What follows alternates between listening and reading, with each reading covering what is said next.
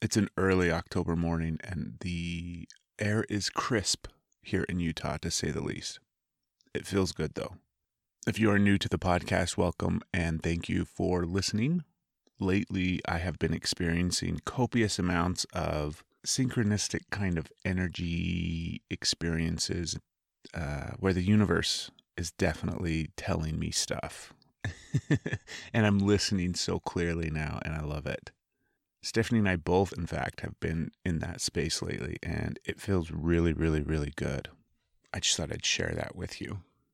Like I said, if you are a new listener, welcome, and the only thing that we ask of our listeners, besides millions of dollars funneled into our offshore accounts, but besides that, all we ask is that you share the podcast with someone. Just simply say, hey, you should listen to this podcast. Send them a link, or better yet, just tell them.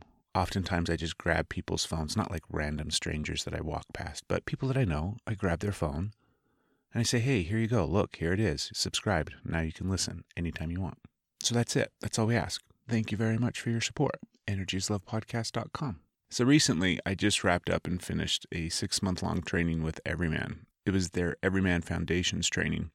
It was an intense, to say the least, 6-month-long training that consisted of weekly phone calls, copious amounts of like literature and work that we had to read through. It was just a lot of work, but it was incredible. It was amazing. It was an expansive dive into the work that Everyman provides and offers, as well as like myself, surprisingly, which I was hoping for, but I got in spades for sure. So it was a neat experience. We just finished up with a weekend in California, both celebrating as well as doing really, really, really amazing deep work. If you're not familiar with Everyman, and if you haven't heard me talk about it before on the podcast, I highly recommend you check it out. You can go to everyman.com. That's everyman.com. At their website, you'll get a good idea of what they do. At the core of it, they really just support men in expanding into their emotions, connecting deeper, all sorts of really beautiful things. So I can't speak highly enough about Everyman, and if you are so inclined, I highly recommend checking them out and going to one of their events, or even better, finding one of their men's groups that undoubtedly is close to you and hopping in. So that's a perfect lead into our guest today. I met Andrew through Everyman. I was trying to think about it, and I think it was last year when him and I actually met, and I've gotten to know him a little bit over the course of that past year. He was also in the Foundations training, and he does a lot of work with Everyman. He's part of their team. But at this last weekend, Andrew and I sat down and really got to talk, like face-to-face, connect, talk for the first time. And after about 3 minutes of listening to him speak, I was like, okay, you definitely have to do the podcast. So we made some time, and I'm very, very glad that we did. We sat down on the last day, and I really got to dive into learn more about Andrew. We had a fascinating conversation. Well, first off, Andrew Kippen is our guest, in case you hadn't figured that out. He is the founder of Subconscious Way.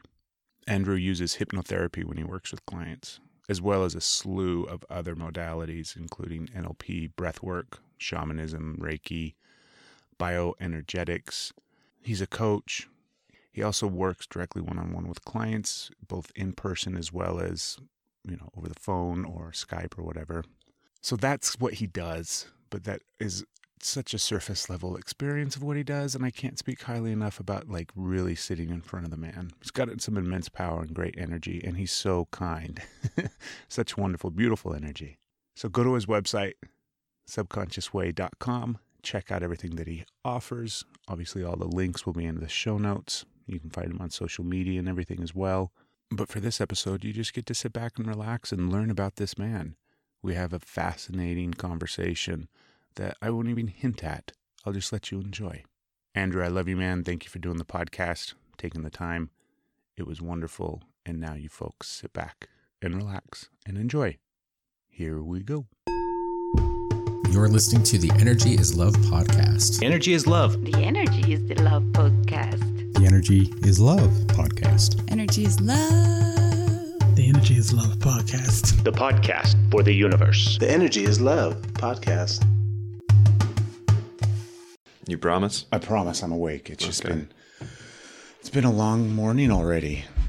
Yeah, since 4. Yeah. That's just like the nature, though. I hate it. You hate the nature? Well, I hate the nature. I'm definitely a morning person. I've always been a morning person. I love the morning. Yeah. All that kind of stuff. But sometimes it would be nice to like sleep in. Do you know what I mean? Yeah. And sleeping in would be like 7, maybe 7:30. And then I'm like, oh my God, I slept in until 7:30. It was amazing. Do you think you were a Vipassana meditator in another life? No, I think it's like, I don't know what it is. My mom's a morning person. I think it's just like the nature of the beast, essentially, where for whatever reason, my circadian rhythm is set up that way. And it doesn't matter where I'm at or where, do you know what I mean? I just have always been that way. There's a good book called The Power of When. Power of When. He talks about each of us having a different chronotype, which is like what our cycle is during the day. And so the way he positions it, he's like, there's 4 animals. There's a lion, a dolphin, a bear, and something else I forget. But it's basically saying, like, when we were a tribe, there were some people who stayed up late into the night to keep watch. There were some people who woke up early to keep watch. And then there were people who were kind of like normal daytime, and then other people who just had like a random sporadic sleep cycle. So I'm a lion, which means I go to bed at 10:30, and I wake up at 6:30, and I love the morning. Do you remember what the animals were, like what their time frame would be? I know the dolphin is the one that's kind of like sleeping here and there. My wife is a dolphin, so the optimal for her, they say, is going to bed at 11:30 and waking up at 7:30, but that maybe she also sleeps another time during the day. But it's a really interesting book. It's just kind of nice to like see your pattern, because I feel like a lot of the world just tells us like, you got to get up early, you got to meditate, you got to exercise, you got to like start your day in the right way. And it's like, some people don't. Yeah. Some people don't have to do that. Yeah. And so this book, I think, kind of gave me a lot. I find when you get these resources that kind of say like, here are some archetypes, then when you find your archetype, it just gives you permission to go deeper into it and accept it more. Yeah, resonate and connect, and then just kind of expand into it. Yeah. What's your archetype? Not that. What do you? I was going to ask. I thought of this question this morning. It was like whatever at 4:30, and it's gone now. But it was like, I want to know what your belief is, like your deepest core belief in regards to why we're here and what this is all about. So, as a human, I paradoxically hold multiple beliefs at the same time that make no sense and contradict each other. For sure. So there is definitely a part of me that says there's no purpose. We're just animals like everything else on the planet, like all the other animals. And, we come, we live, we experience stuff, we die. That's it. It's over. There's a really fun story I'm excited to share right now of another part of me that really likes occult wisdom and kind of esoteric thinking. There's a story that I heard that I like about, at one point we were all energetic. We are all energetic beings. And we got enamored with the physical. And when energetic beings were able to incarnate, they started to play with, well, okay, I could be a lion, I could be an eagle, I could be a man or a woman, but what if I could be half man, half horse? What if I could be half woman, half fish?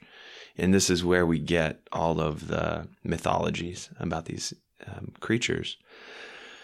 And the spirits got so enamored, the energetic beings got so enamored with incarnating and being in the physical that they forgot that they were energetic.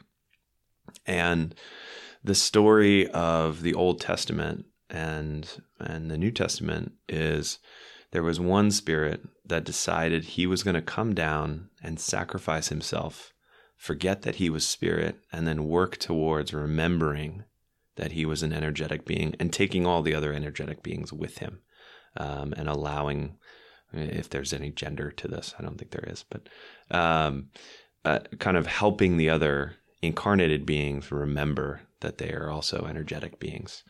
And that the Bible is actually the story of Adam, who was this man who, the spirit who incarnated into Adam and then forgot that he was spirit, all the way to Jesus. So that was him reincarnating over and over and over and over again until he got to Jesus and fully remembered that he was God, that he was spirit and energy, and just like everything else in the universe. And I love that story. I love that idea. And so there is a part of me that through my work and through the stories that I've heard also believes that we are spirit, we are energetic beings that just come here. We, in the new age, we'd say you make a bunch of soul contracts, you sign up for the lessons that you need to learn to burn off your karma, or win your karma, work it off. And you come in and, you get a shitty early family life, and you get abused, and you get heartbreak and all these things that shape who you are and help work off your karma. And then, we each kind of dance in and out of each other's lives to teach each other lessons, give each other experiences. And then we rinse and repeat. And we've been doing that for hundreds, thousands of years. So what's your core belief out of all of those things? I think oftentimes, like for me, I have thoughts. I have a lot of thoughts about all sorts of different things. So grasp a hold of something and I'll think about it and I'll sit with it and I'll ponder. And over time, that thought will morph and change and grow and expand or fade. And another thought will replace it. And eventually some of those thoughts turn into beliefs. And then those are the things that I use as like my driving forces, the things that I hold dear, the things that I think are most important for me and to me. And those are the ones that tailor how I live my life, or my beliefs that at some point were thoughts and ideas that just eventually evolved into that belief. Yeah. I love Abraham Hicks said a belief is just a thought you keep thinking. Given what I've seen and what I have experienced myself, I think my core belief is that we are more than our bodies. There is a space after this life, that we do come back, and that I've met too many people who are gifted or who have had experiences for me to think, the first piece of me is true. The first piece that was like, oh, we all just come here, we live, we die, that's it. Yeah. And I think that was an old belief and has shifted. But I have friends who can see spirits. I have done hypnotherapy sessions and past life regressions where I hear stories of my unconscious, stories of past lives of clients. I hear practitioners in my field of hypnotherapy talking about the life between lives and doing a session with somebody and consistently being able to take them in between these past lives, and there being a consistent experience over hundreds and hundreds of different clients of what that space is like. And so there's a lot of phenomena like that I think just makes me, has shifted my core belief into that being true. One of the things I like about you, Andrew, because we got to know each other a little bit better over the last few days, and we've known each other for a while, but at least, like I said, a little bit better over the last few days. And one of the things that, and I could be way off here, but one of the things that I like about you is you seem very balanced in this space of these belief systems, these ideas, these thoughts, all this stuff that you practice, that you believe in, that you, from what it sounds like, have really absorbed and, live by. But then I think you also seem very balanced in like reality and the structure of this experience right now in the present moment, our physical bodies, our feet on the ground. Because I think oftentimes people that get wrapped up into the spiritual realm of energy and consciousness and everything like that, they tend to stay out in that space and forget about like, oh yeah, this is like a part of that as well. The fact that my physical body is here. I have to do shit with it. I have to deal with, I can't just, disconnect and enjoy all of those beautiful things that I can connect to and feel. I also have to connect to some of the shit that we go through, and not just the shit, but we have good stuff here. And so that's what I get from you. And I may be wrong. Tell me, is that something like you seem very connected to? When I say reality, it's not that I disbelieve all the other things as fake or false, but I think you're very connected to this reality and to this moment and to this experience as well. Yeah. I've got you so fooled. No, I certainly am. And I think, there is a tendency within religious systems to kind of escape and use religion and use God and use beliefs as an escape hatch. And, part of what I recognize is that I'm here as a guide for people. I'm here to help people who are in the physical, experiencing physical problems, mental problems, emotional problems, get better so that the experiences that they have here on the earthly plane, are better, are good. And even, the Buddhist part of me is like, oh, good and bad, let's step out of the wheel of judgment. But there are things, the Buddhists would say there's a skillful way of moving through life, and then there's an unskillful way. And that there's a way that creates less suffering and a way that creates more suffering. And I think for me, I've seen a lot of suffering and experienced a lot of it myself, and that the spiritual bypassing of like going and doing ayahuasca, going and doing DMT, going and doing Vipassana, like this stuff is rampant in my community, and they're all really powerful self-growth tools, but people tend to forget about the integration and bringing it back into reality and being like, okay, well, I got this message that I'm supposed to love my mom and my brother even deeper and show up more for them. I had my dead grandmother show up in a breathwork session and be like, hey, you really need to take care of your mom. And I try for a little while, and then I fall off, and then the message comes back around in some other way. And that's really like, I think part of the lesson is taking that stuff, the esoteric stuff, the thoughts, the ideas, the insights, and bringing them into reality and bringing them into time with you. And over time, continually moving towards this place of like, how can I be better? How can I love myself as I am, and also know that I'm getting better? I'm getting more and more skillful in the way that I show up in the world. Let's use that as a jumping off point, because I'm sure there's more questions from there. It's a big topic. Yeah, they're all big topics. Sometimes sometimes I get lost in them, right? Yeah. And actually, I'll speak to a framework that I've been developing for the past few years. So I see my community going and doing all this medicine work, and I'm not sure if anybody is really changing. Right. And so for me, the way that I look at it is there's three pieces. There's knowledge, there's experience, and there's integration. So knowledge you can get from a book, experience you get physically in your body, and then integration is the merging of the wisdom from those two in through time. So I talk about it and I'm like, look, I can tell you all about ayahuasca.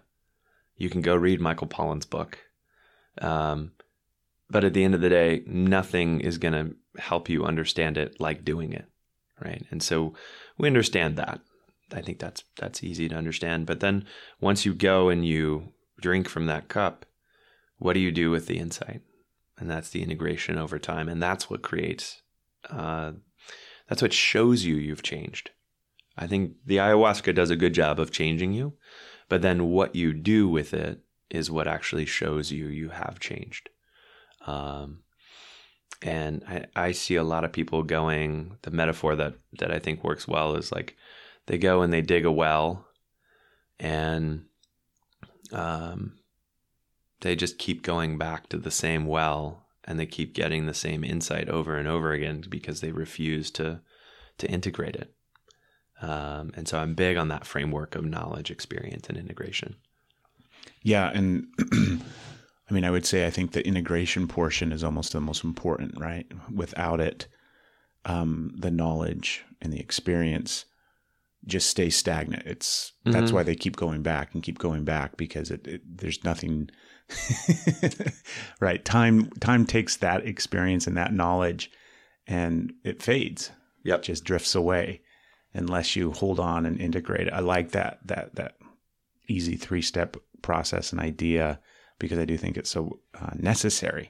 You know, I can look at my life, I can look at my experiences, and like the integration process, if I can speak clearly, takes forever. It takes far longer than we would like it to, right? Mm-hmm. And I think that's not the problem, but I think that's the issue with just not enough patience. Yeah, there's a source of a lot of frustration. Yeah, where it's like I should be at this point, and I keep doing this work, and I should be here already. Why isn't this happening? Mm. And then going back for more and going back for more and going back for more instead of just like, okay, let's just sit with it and let it fester and grow and evolve and all that kind of stuff. Yeah.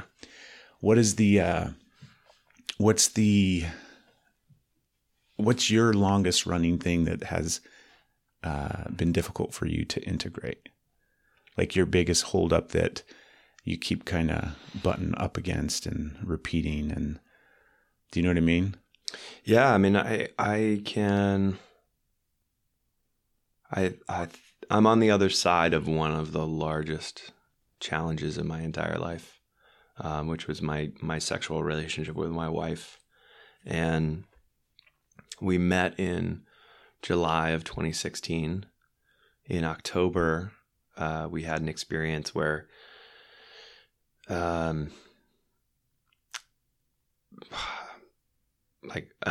one of her abusers from the past got brought into our lives in a very shocking and kind of like mind-blowing way. In that he was leading a school that I wanted to go to. I had no idea that he was involved in her life at all. And I was showing her, I was like, I'm so excited to go here. And this is a program I want to apply to. And she just was like, holy shit, that's the guy who abused me. And that, looking back, that was a major shift in our relationship and a major upheaval for her internally of this man that she had found and was sure, in me that I was her husband, and all of a sudden got associated with that guy. And we spent 16, 17, 18, 2.5 years unraveling that. Did you go to, No. you didn't go? No. Okay. I was like, no fucking way. No. Yeah. And what about, if you didn't go, what about just the recognition and acknowledgement that somehow that guy came back into your sphere? I understand. It was right after a really beautiful and deep and intense intimate experience. Mm-hmm.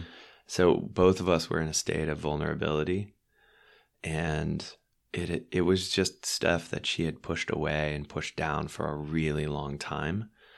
And then it was just like somebody hit her in the face with it, and it all came back.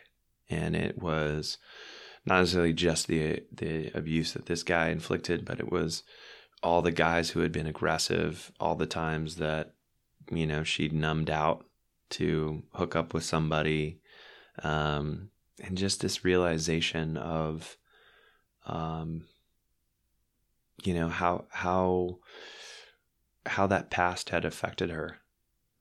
And so we spent the next 2.5 years kind of in a place where that trauma would come up every time we tried to be intimate with each other.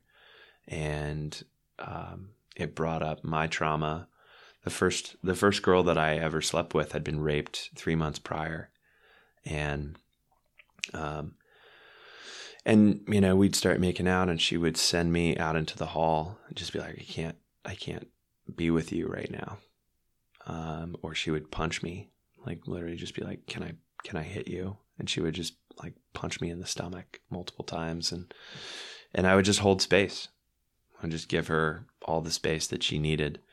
And what triggered in me was, when my wife would yell at me or get upset and that trauma would come back, I felt like the rapist. And I hadn't done anything wrong. I was just there, and, now,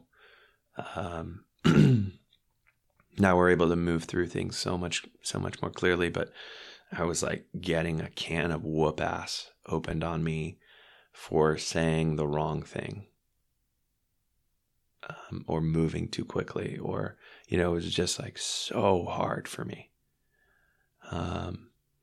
And it got to the point where I had to be like, look, let's just stop.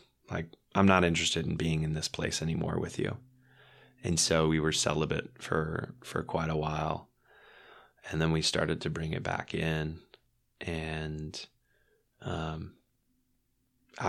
was in this place of like, man, I don't, like we went through getting married and honeymoon and all of that with no intimacy, like very little intimacy. And when you say intimacy, you mean sex, right? Sex, yeah. Okay. Yeah.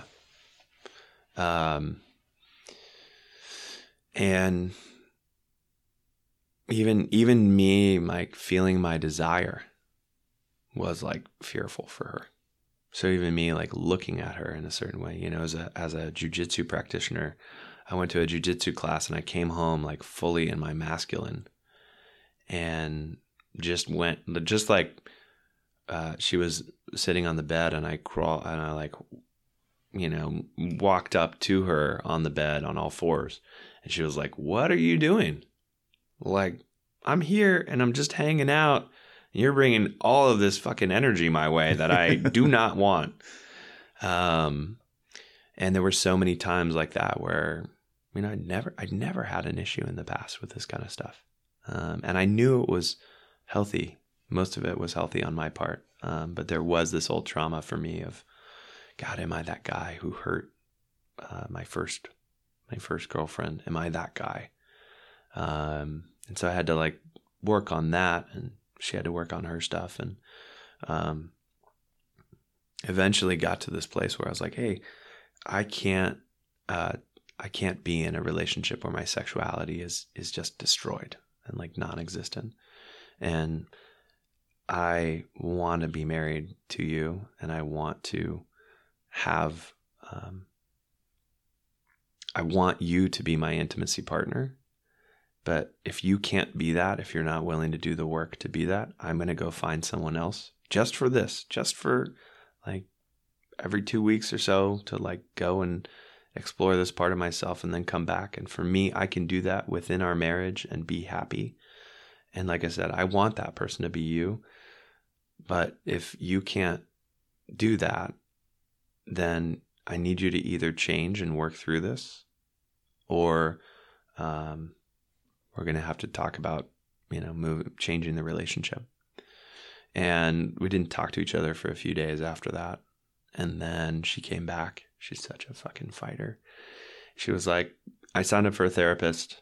I want us to read this book together. I want us to do this course together. I'm committed to changing, and I want to be that person for you.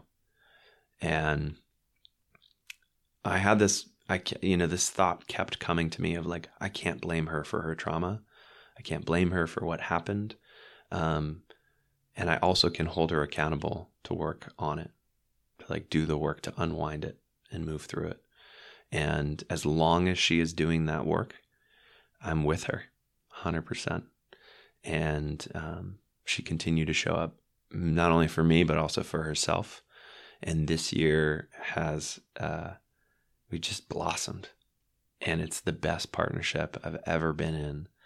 I feel like she has my back in so many ways.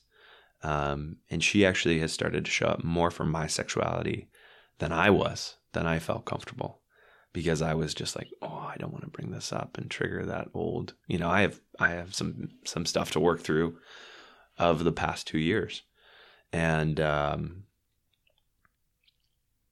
yeah, that's been such a beautiful journey.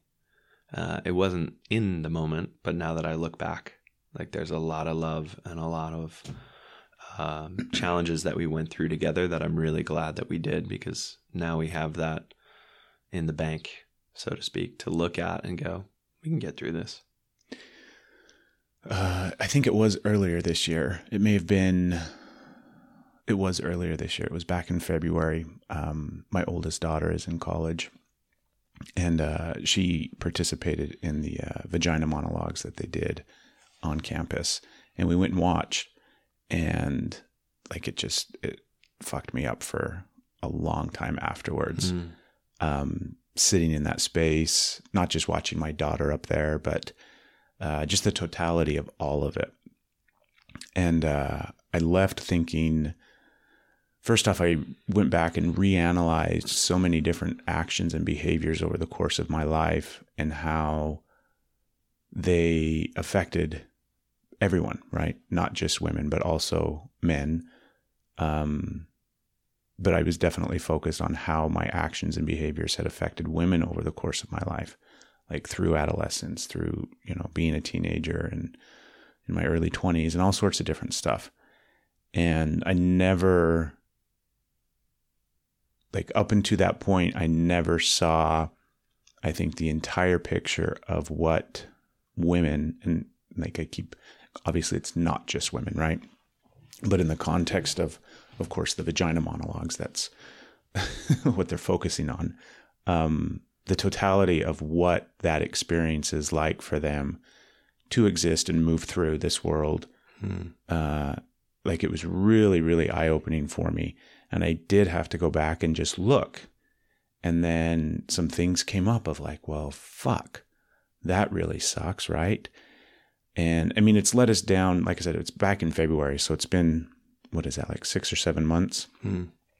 And it's been really beautiful. The recognition that I got from it, the awareness that I got from it, and then like moving forward, how I can do better in those spaces, and just overall how I move through the world today in different ways. And but I wanted to ask you, one of the things that came up for me as you were sharing your wife going through this experience and you being like the trigger for her in a lot of instances, and then having to look at yourself and be like, oh God, all those kind of different things that came up for you. When you go back and look at your life, right? Do you think, because I think sometimes, and it's not with every man, but do you feel like there were things that you did growing up in your life that now looking back, right? Hindsight's 2020.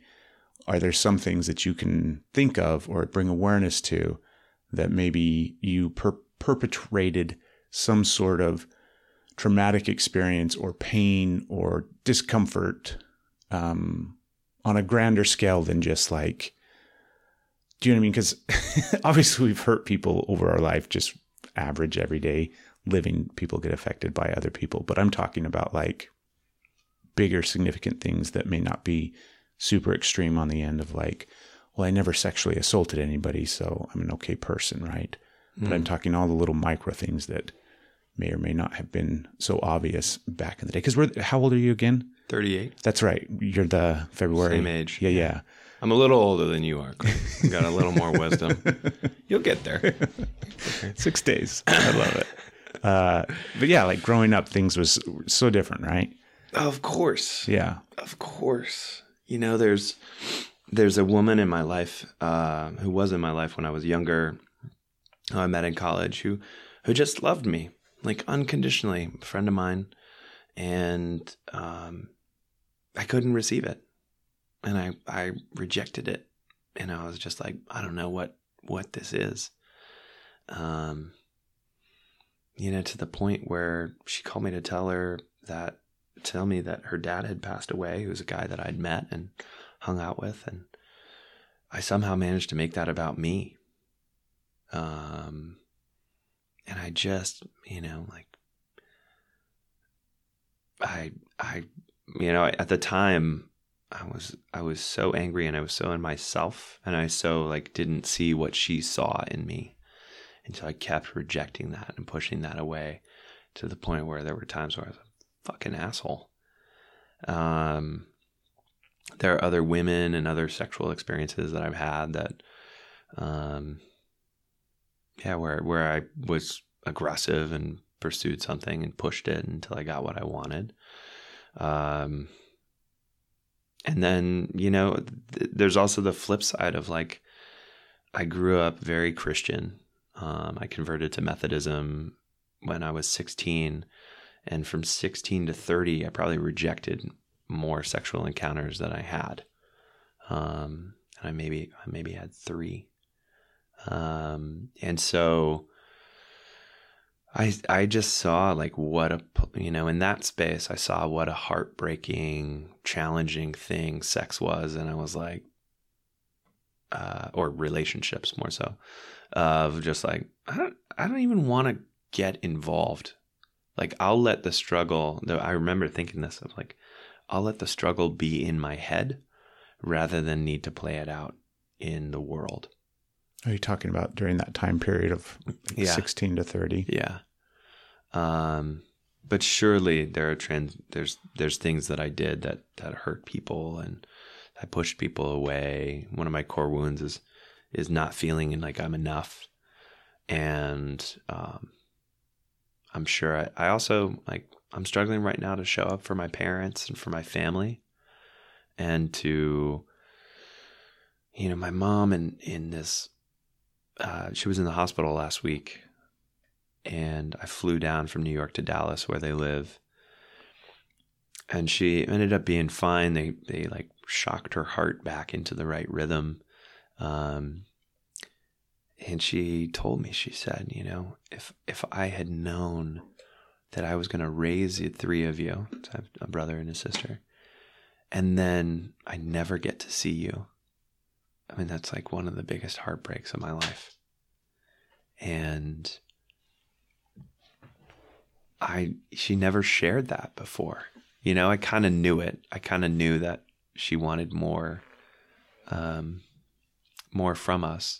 But my experience of those conversations is very surface level. And so it was hard to connect, and it was hard to feel that vulnerability from her, or to offer it to her, because it didn't get modeled to me as a kid. And as I notice, as soon as I'm vulnerable with my folks, they give it back to me, you know, and I shared with them, Aziz Ansari in his latest comedy special that came out over the summer, he perfectly describes the experience I have with my parents of like flying in on a Thursday, and pack my weekend bag, and we get up and we do breakfast, and it's just like, it's a great bit. It's such a good bit, and he really nails it. And so I told my parents this time, and I was too chicken shit to do this the first day. So I did it on the last night that we were together. And I said, hey, we only have 20 or 30 of these left. My parents are both in their early 80s. And I'm fine, watching HGTV and going out to dinner with you and sitting and reading books with you, or, me working on my laptop while you read or watch TV. But I also want you to know, like, I want more, and I think you want more. So I'd love to figure out, like, how do we make these meaningful? I know it's meaningful for me to be here and to, like, take the time and just be in your presence, but I also think there's more. And that really shook them. I could see the shock on their face. And I spent a lot of years angry at my parents because of what they didn't do. And really that was a scapegoat for me not doing what I wanted or not doing what I needed. So I'd be like, man, my parents are both Scottish immigrants, and we never talked about politics because they couldn't vote. And we didn't talk about, I joke, I'm like, I never had Indian food or sushi growing up. And then I went away and I was like, why didn't we have this, man? This is great. Where did you grow up? In Dallas. In Dallas. And, but there are certain things that my parents just like wouldn't do. My dad grew up, he was born in 1937 in Dundee, Scotland. And he got sent off to Ochterhouse to live during the war with his grandparents, and he would milk the cows and walk a mile up the road to give his grandmother milk, and then he'd come back and milk some for his house and walk a mile up the road. It's just like such a different generation. And I kept being like, I want to talk about meaningful stuff. Why doesn't my family talk about meaningful stuff? And the truth was, I wasn't talking about meaningful stuff. And it was just a way to protect myself from getting vulnerable and sharing that I wanted those things. And now they meet me there. Oh my God. So you're blowing my mind to have that big of an age difference with your parents, right? So if your dad was born in 37, then he was 43 when you were born. That is a completely different generation, right? Like completely different generation. Yeah. Which Which means when you come into the world, so this is my big, it's not mine, but the idea that when kids are born into the world and on the planet, wherever the world is currently vibrating, that's the vibration that they come in on. Mm-hmm. And by the time, so now your dad came in on this certain vibration, and that's the vibration that existed in the world. And then you came in on a very, very different vibration. Now, all this shit's too big in my head, Andrew, trying to get it out. But I think about... Piecemeal it for me. By the time you have kids, you're gonna have that same gap, right? And so the things that we think are so important and so necessary, and you're going to do a better job of connecting with your child than your father did. You're going to do a better job of all sorts of different things, right? But because your child comes in on a completely different vibration than you did, they're going to frustrate the hell out of me. Not only are they going to frustrate the hell out of you, but you're still going to have that dynamic where they can't connect with you. They don't understand you. They push back. They resist. All those things are taking place regardless of how good of a job we think we are doing with our kids. And I think it has to do a lot with just that base fact that they're completely different vibration than we are. So it's challenging. So what's your experience of that?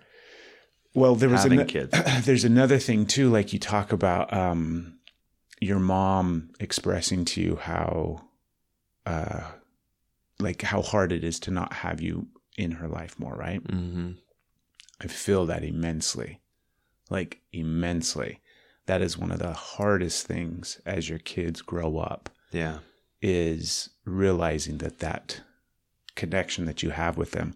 And it's not even, because I always have the same, when I say the same level of love and connection with my children from before they were born, like I have that same thing, even though it has built-in intensity and growth and everything like that. But I'm always connected with my kids, right? Regardless.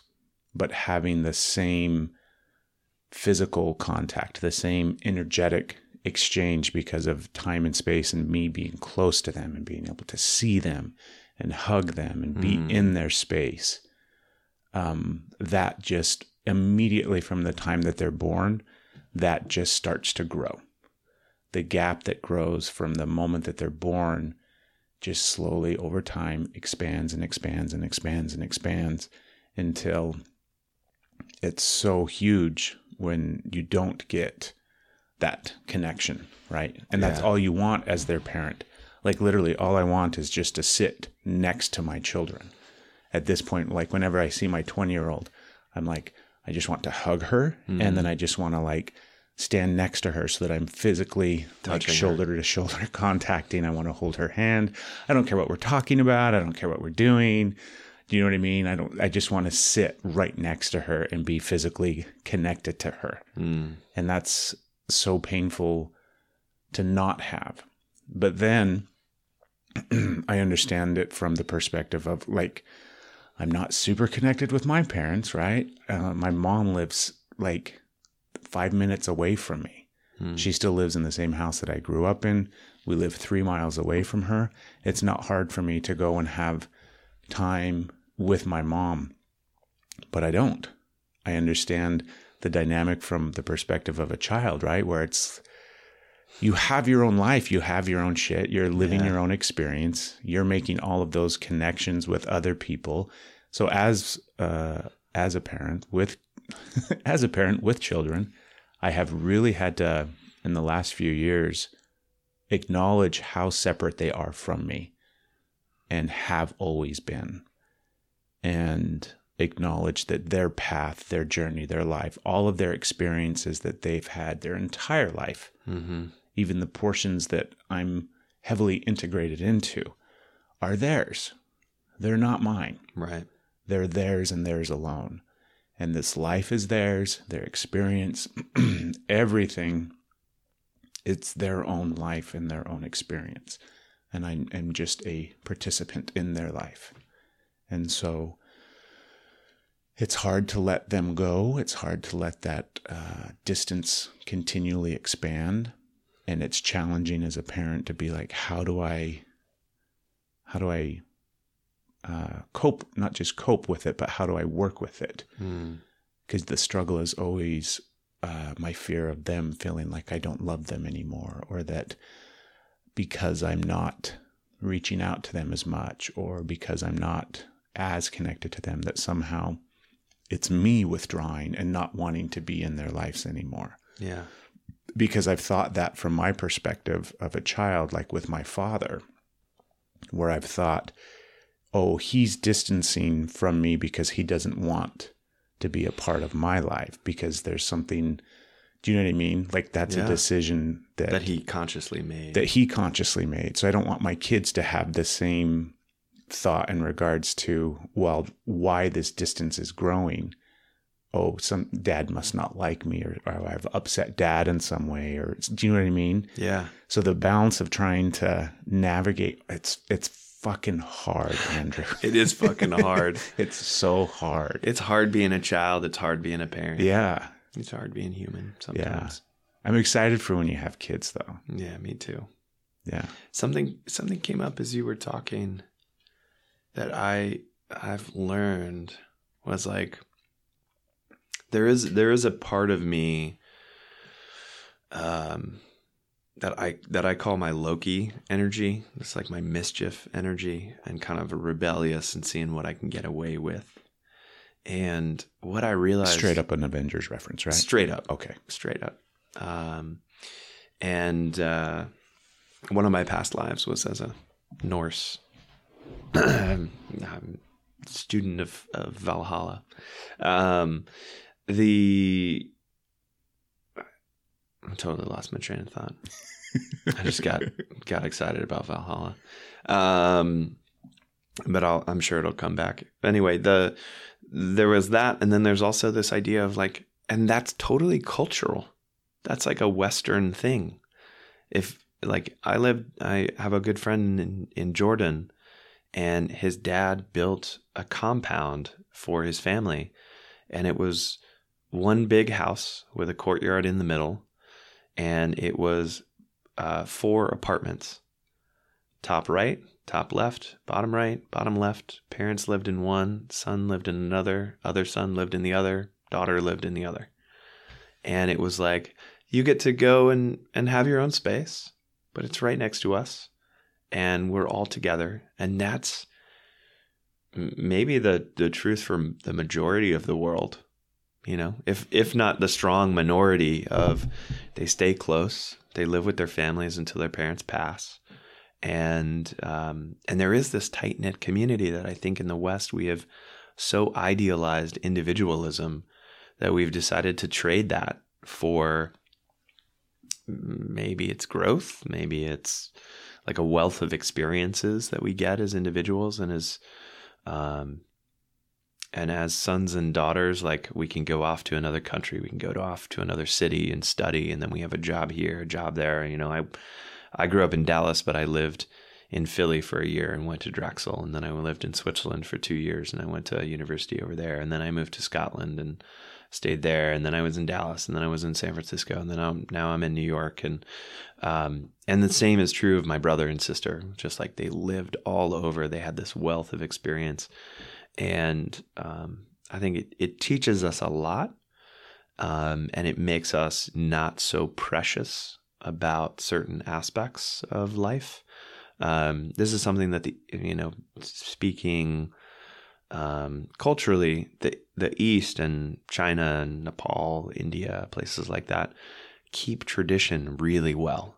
This is something that the monks there say is like, we know how to keep lineages for thousands of years. We know how to hold knowledge and make sure that it's passed from generation to generation and not changed. You know, that if you believe it, Goenka took Vipassana from Buddha, from the teachings of Buddha himself, and through generations and generations, you know, it was lost everywhere except for Burma. And then this businessman Goenka took it and created the Vipassana 10-day silent meditation retreats and a number of other pieces of that philosophy and brought it back out into the world. And that's something that the East does really, really well. And the West is really good at the remix. That we take all this wisdom and knowledge from all these different places and we're like, ooh, what if I meditate? I take this meditation from Hinduism, and then I take this breathing technique from somewhere else, and I take some juju from Africa, and I take some, Catholic religion, and we throw it all together and we create something totally new. Well, it's like the melting pot, right? Yeah. Yeah. Exactly. From kind of the beginning of this Western civilization to a certain extent, it is that melting pot and the combination of all things. Mm-hmm. And now that's the way that it's playing out a lot, where I am taking these different beliefs, these traditions, and these ideas and throwing them all together and seeing what works for me. And so bringing it back to your point about your kids, I wonder if, because I feel this in my own heart and in my own desires of like, I want to go, fuck individualism. Like I want to go back to being with my tribe, and I want to go back to, I would love for my parents to live on land with me. And I would love for my friends to also live there, and my wife and my family, and for us to co-parent and grow food. And I hear that from a lot more people now. So that's what makes me think, because as you were talking about this, I was thinking, what was the purpose of us shifting up from that way of living? Because like you said, you know, I would say probably the majority of the planet still lives in that way, shape, and form, right? Yeah. In those tightly knit tribal family units type things, right? Where I was thinking about a friend of mine who lives in Singapore. He still lives with his mother, right? They still are in the same apartment. Like that's very, very normal. Even though from our perspective, it might seem a little, like strange and weird. But so I was trying to think of like, what would be the purpose of us, evolutionarily speaking, making that decision as a consciousness to separate from that way of living and expand, because it's expansion, it's evolution, right? Mm-hmm. And then it got me thinking about that exact thing where you hear more and more people wanting to go back to these small tribal communities and start building these spaces where they can live in closely knit groups, co-parenting, co-living, with all sorts of different generations, right? If it is your family, wonderful. And if it's not, I'm going to make my own family out of all of these different people that I can gain wisdom and insight and live in those close proximity to one another. Yeah. So we're cycling back again into that space. And that just speaks volumes to my belief of evolution, but also just the cyclical nature of everything, right? That's a really good example in my mind of how it's just a cycle. It's just a wheel. It's just the circle of this is how we evolve, is continually going through this evolution, this cycle. And so, because the opposite of close-knit tribal communities are what we did. The opposite of it is expanding, growing, reaching out, right? Yep. Living in Dallas and growing up in Dallas and then going everywhere else you possibly can, right? So I think that's just the cyclical nature of us as humans, that we probably did that and have done that multiple times. And that's just normal. Yeah. And so there's no one way that's right. Right. Well, I don't think it's better. Yeah, I don't think it's right or wrong or better or worse. I think it's just the nature. And because I was thinking, well, what would be the purpose of the expansion? What would be the purpose of us separating from those tribal communities, from living so closely with one another? And I think it is what, in one way, shape, or form, probably like spearheaded a lot of growth and evolution as a whole. Think of all the technological advancements that took place because of Western civilization, and they may or may not have occurred had we continued to stay in those small knit communities and tribes. Sure.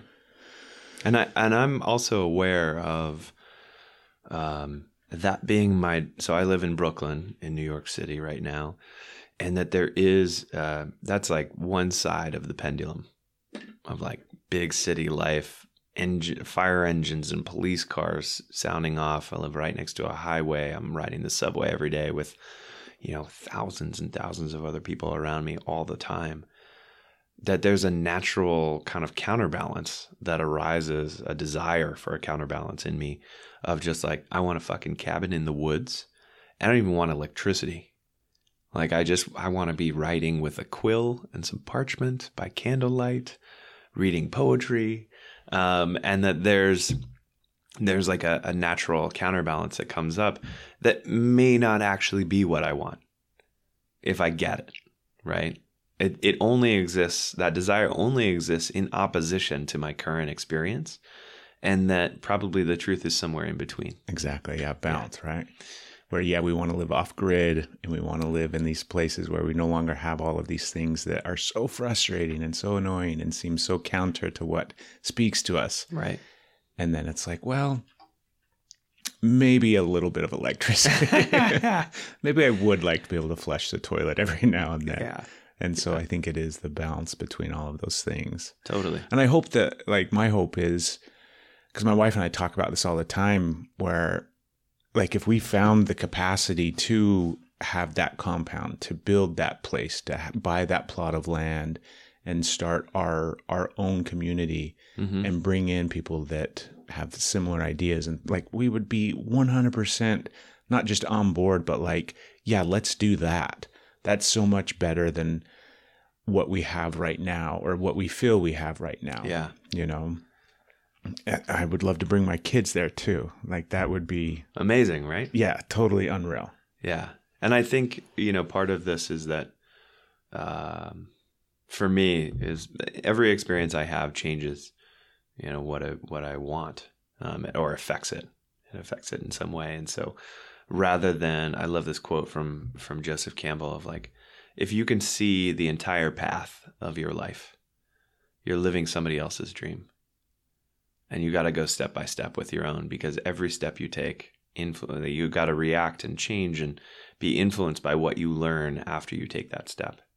And so it might be that we create that commune and we go live there and we're like, this is kind of boring. After a while, right? It's too slow, right? Or like, I'm tired of fucking farming. Like, I'm tired of having to deal with all the crops and this and that, and I want to put my focus somewhere else, and that's okay. Like, that's totally fine, and I'll have learned from that. And there are these moments, I notice these moments in my life where, we set up these if-then scenarios of like, man, if I could only live here, or if I could only make this much money, then I would be happy. And then I could accomplish this, then I could accomplish that. And it certainly sets up a mentality for us to not feel good, but also there's a threshold, or I think there's something that happens when you reach those goals and you go, oh, that didn't work. I got the big house. It doesn't make me any happier. I got the big paycheck. It doesn't make me any happier. And that there are studies that show this around, like, anything above, I think it's somewhere between $80,000 and $100,000. Yeah, your life doesn't really improve that much. Your life doesn't really improve. Your happiness doesn't really increase. And but there's some of us who don't believe it until we get there. Some of us are like, no, fuck that. Like, I really need money. Like, I need that lifestyle, and it's going to make me so much happier. And sometimes you can read the lesson in the book and go, okay. And then sometimes it's got to hit you in the face. Yeah, there's so many things like that, right? We always think that the grass is greener on the other side, and then we get there and then we're like, well, fuck, wait a minute. It's not, it's the same grass that I had over there. What the hell? It's so frustrating. Yeah.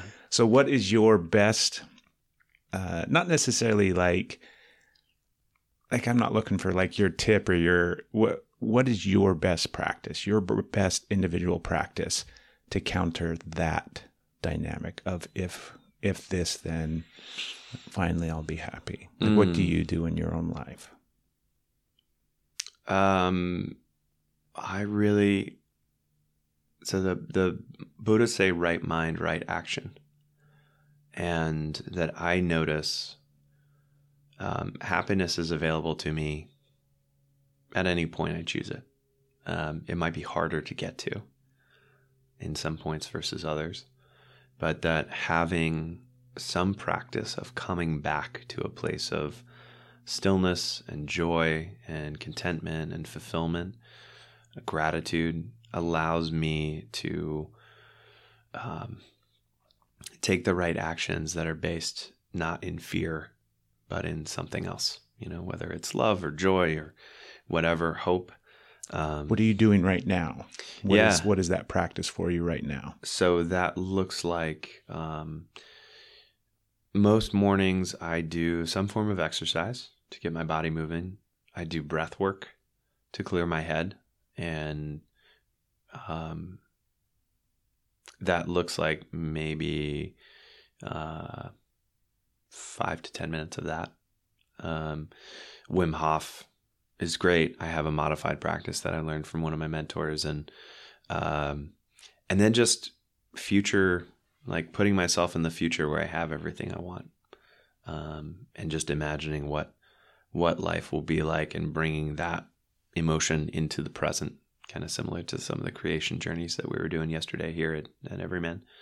But really getting in touch. In my line of work in NLP, we say the end state energy is the energy that you need right now to take the next step. So the thing that you think, the feeling that you're going to get once you already accomplish the task is the feeling that you need right now to help you accomplish the task. And so I do my best to bring that into the present moment and just feel that joy. And sometimes it comes out as dancing. Sometimes it's singing. Sometimes it's prayer. Sometimes it's just sitting there and smiling like an idiot. And those are my favorite. That's like just the best way to start the day. So I like that you said the feeling that you'll have when you get that thing, right? Rather than like the concreteness of whatever that thing is or the steps to get to that thing. But it's really the feeling that you need to bring back to the present moment and feel in this space now. I like that rang of so much truth for me. And I loved the way that I just framed it in my head was, for me, one of the things is, that I love about this work with Everyman and just life in general is I believe that I believe emotions, I believe feelings are the energetic exchange that takes place. And that's the vibration, that's the energy that exists, and that's how we feel it, communicate to it, connect to it. That's our basic processing of energy from the universe is through emotion. Mm-hmm.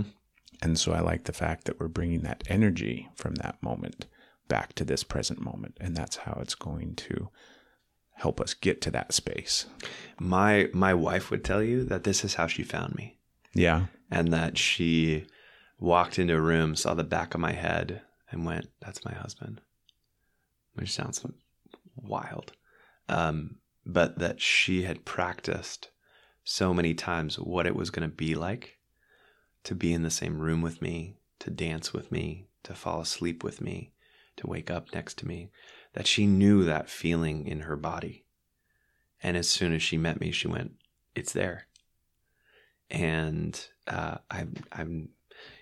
I've never met another woman who was so certain that I was her husband. And She's probably a good woman to focus on. Yep. She's an amazing, incredible woman. And yeah, the Joe Dispenza says that our thoughts are electric, our bodies are magnetic, our emotions are magnetic, and that through just picturing, thinking certain thoughts, allowing that to filter down into our bodies and feel those emotions, we create this electromagnetic field that starts to influence everything around us. Starts to influence and react to all the other electromagnetic fields of everything around us. Totally. Well, Andrew, thank you so much, brother. Yeah, man. I This really, is really great. appreciate it. What's the best way for people to find you? Reach out if they want more information, because we didn't even get a chance to talk about everything that you do. But where can they go and learn more about that? So I have a website called The Subconscious Way. You go to subconsciousway.com. I'm just Andrew at Subconscious Way. There's also a contact form there. And I do hypnotherapy over the internet and in person in New York. I do energy work. I do coaching. And my background is in marketing for consumer electronics startups and go-to-market agencies. So I have a lot of experience in the business world that I bring and leverage in those spaces. So yeah, feel free to reach out, contact me. I would love to hear stuff that landed for your audience and hear their stories. Thank you, man. Yeah, man. You got to get up early. You got to meditate. You got to exercise. You got to start your day in the right way. And it's like, some people don't. Yeah. Some people don't have to do that. So I see my community going and doing all this medicine work. And I'm not sure if anybody is really changing. We each kind of dance in and out of each other's lives to teach each other lessons, give each other experiences, and then we rinse and repeat. And we've been doing that for hundreds, thousands of years.